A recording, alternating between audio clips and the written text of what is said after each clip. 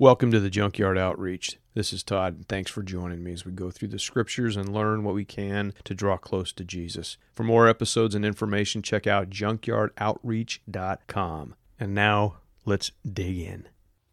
2 Peter 1:19. And we have the prophetic word more fully confirmed, to which you will do well to pay attention as to a lamp shining in a dark place, until the day dawns and the morning star rises in your hearts. Knowing this, first of all, that no prophecy of Scripture comes from someone's own interpretation, for no prophecy was ever produced by the will of man, but men spoke from God as they were carried along by the Holy Spirit.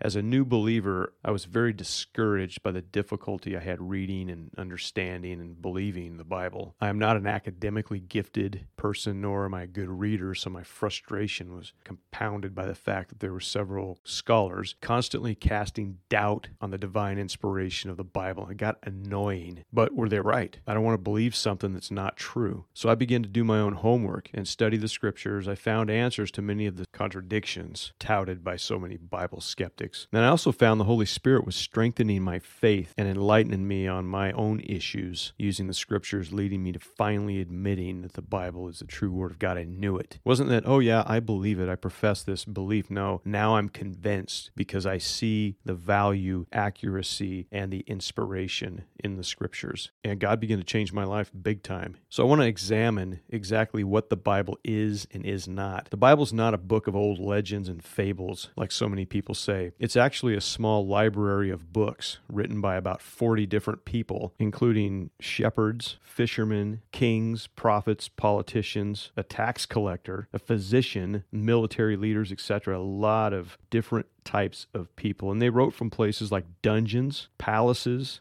small houses, open fields, and temples, and other places. And the span of time they wrote is over 1,500 years. And culture changed over and over again, bringing even more diversity among the writers. And despite all the diversity, all the different occupations, the education or lack of, the Scriptures are intricately woven together to form one constant message to mankind. This book is all about Jesus.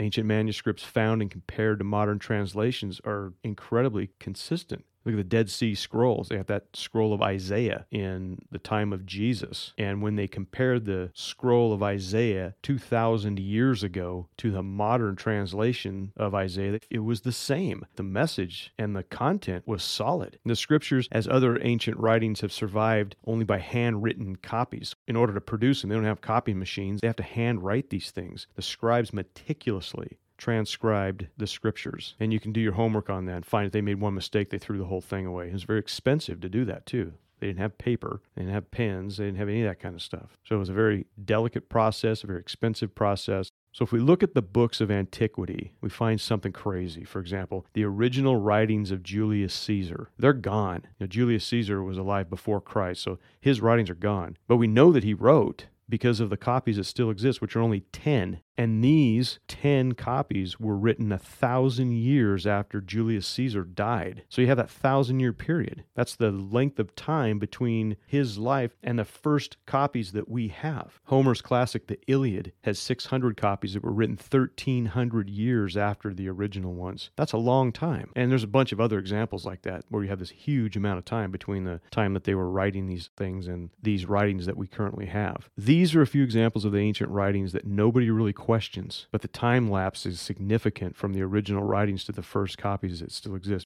Now we look at the New Testament, we have over 24,000 copies of ancient manuscripts and fragments, with some of these dating within 35 years from the original writer's death. It's crazy. No other book in history has been attacked as much as our Bible. It has been made illegal under penalty of death by many leaders over time, confiscated by governments, confiscated by churches, the medieval church. You got caught with a Bible, they would burn you at the stake. It's that kind of psychotic stuff. One person noteworthy is the French philosopher Voltaire, who said the Bible would disappear within 100 years of his death, and he was hostile towards Christianity. Very talented philosopher, very prolific writer, swore to destroy Christianity. And he died, and the Geneva Bible Society set up shop in his house and used his printing press to print thousands of Bibles. Kind of funny. Another thing about the Bible, it's a foundational resource for ancient Middle East archaeology, and despite all the criticism the Bible still receives, it continues to unfold the Middle East just as it says. For example, the Bible speaks of a people group to the north of ancient Israel called the Hittites. And for years, this was a point the skeptics used to discount the Bible because there was no such people recorded in ancient history and no other evidence of their existence until they discovered the ancient Hittite Empire found north of Israel and totally consistent with the biblical references. There's a bunch of those things. People say, yeah, this isn't true because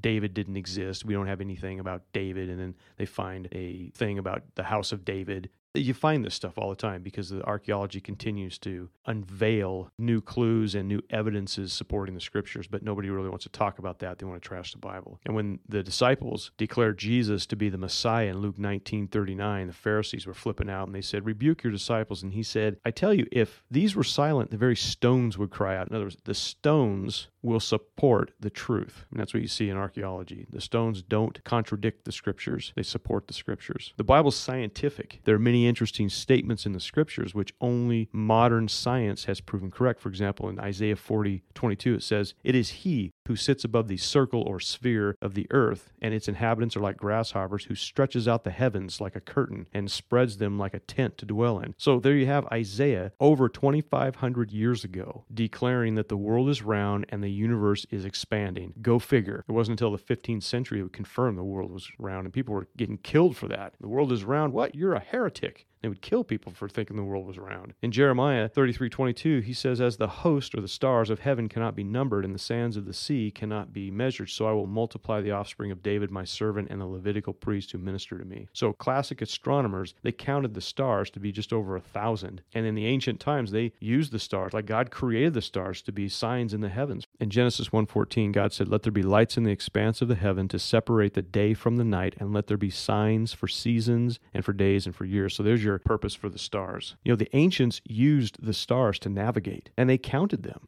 Jeremiah isn't saying that you can't number the stars, even though they did number the stars. Now we find out with modern astronomy that, yeah, you can't number the stars. Job, the oldest book in the Bible, perhaps, he describes in detail the creature Behemoth and Leviathan, which appear to be dinosaurs. Read those references, and you're like, oh, that could be a dinosaur, totally. The Bible's prophetic. There are hundreds of references talking about the coming anointed one of God, the Messiah or the Christ. Messiah is the Hebrew word for the anointed one. Christ is the Greek word, actually Mashiach and Christos, but we say Messiah and Christ. Two different languages, same word, basically. And they all came true exactly as foretold. The odds of that are incomprehensible when you look at it. The Bible states that God's chosen people, Israel, will be dispersed throughout the earth and in the last days be regathered again as a people in the land that God promised them. In the 2nd century, Rome expelled the Jews from the land, and it wasn't until 1948, right after World War II, against all odds, that Israel emerged again as a nation in their homeland, just like the Bible says. The Bible refers to ancient people groups that will become allies in the last day. Among them are Russia and Iran, who have historically never been allies until now. So there's all this prophetic stuff. There's tons of prophetic stuff. The Bible is unique among the world religions' holy books in many ways, and it stands alone as the most historically accurate, prophetic, consistently themed book of all time, and it's still number one on the world's bestseller list. So the Bible, when honestly surveyed, poses several problems for the skeptic, but for the believer, the person trusting in Jesus, it is a refreshing source of life. So get into the Bible, read it, study it, look at the contradictions, look at what the skeptics are saying, dig in and find the answers. They're there. And you'll find that the Bible stands alone as the book of humanity. There's just nothing else like it, but it is a small library of 66 books divided into the Old Testament, and then you have a 400-year period of time between the Old Testament and the New Testament. And the New Testament is all about Jesus and fulfilling the Old Testament and giving insight to God's continual plan for the nation Israel. He still has a plan for them. So dig in, check it out. You can trust the Scriptures, and you can learn from them. They will minister to you. The Holy Spirit will give you guidance and totally bless you. Thank you.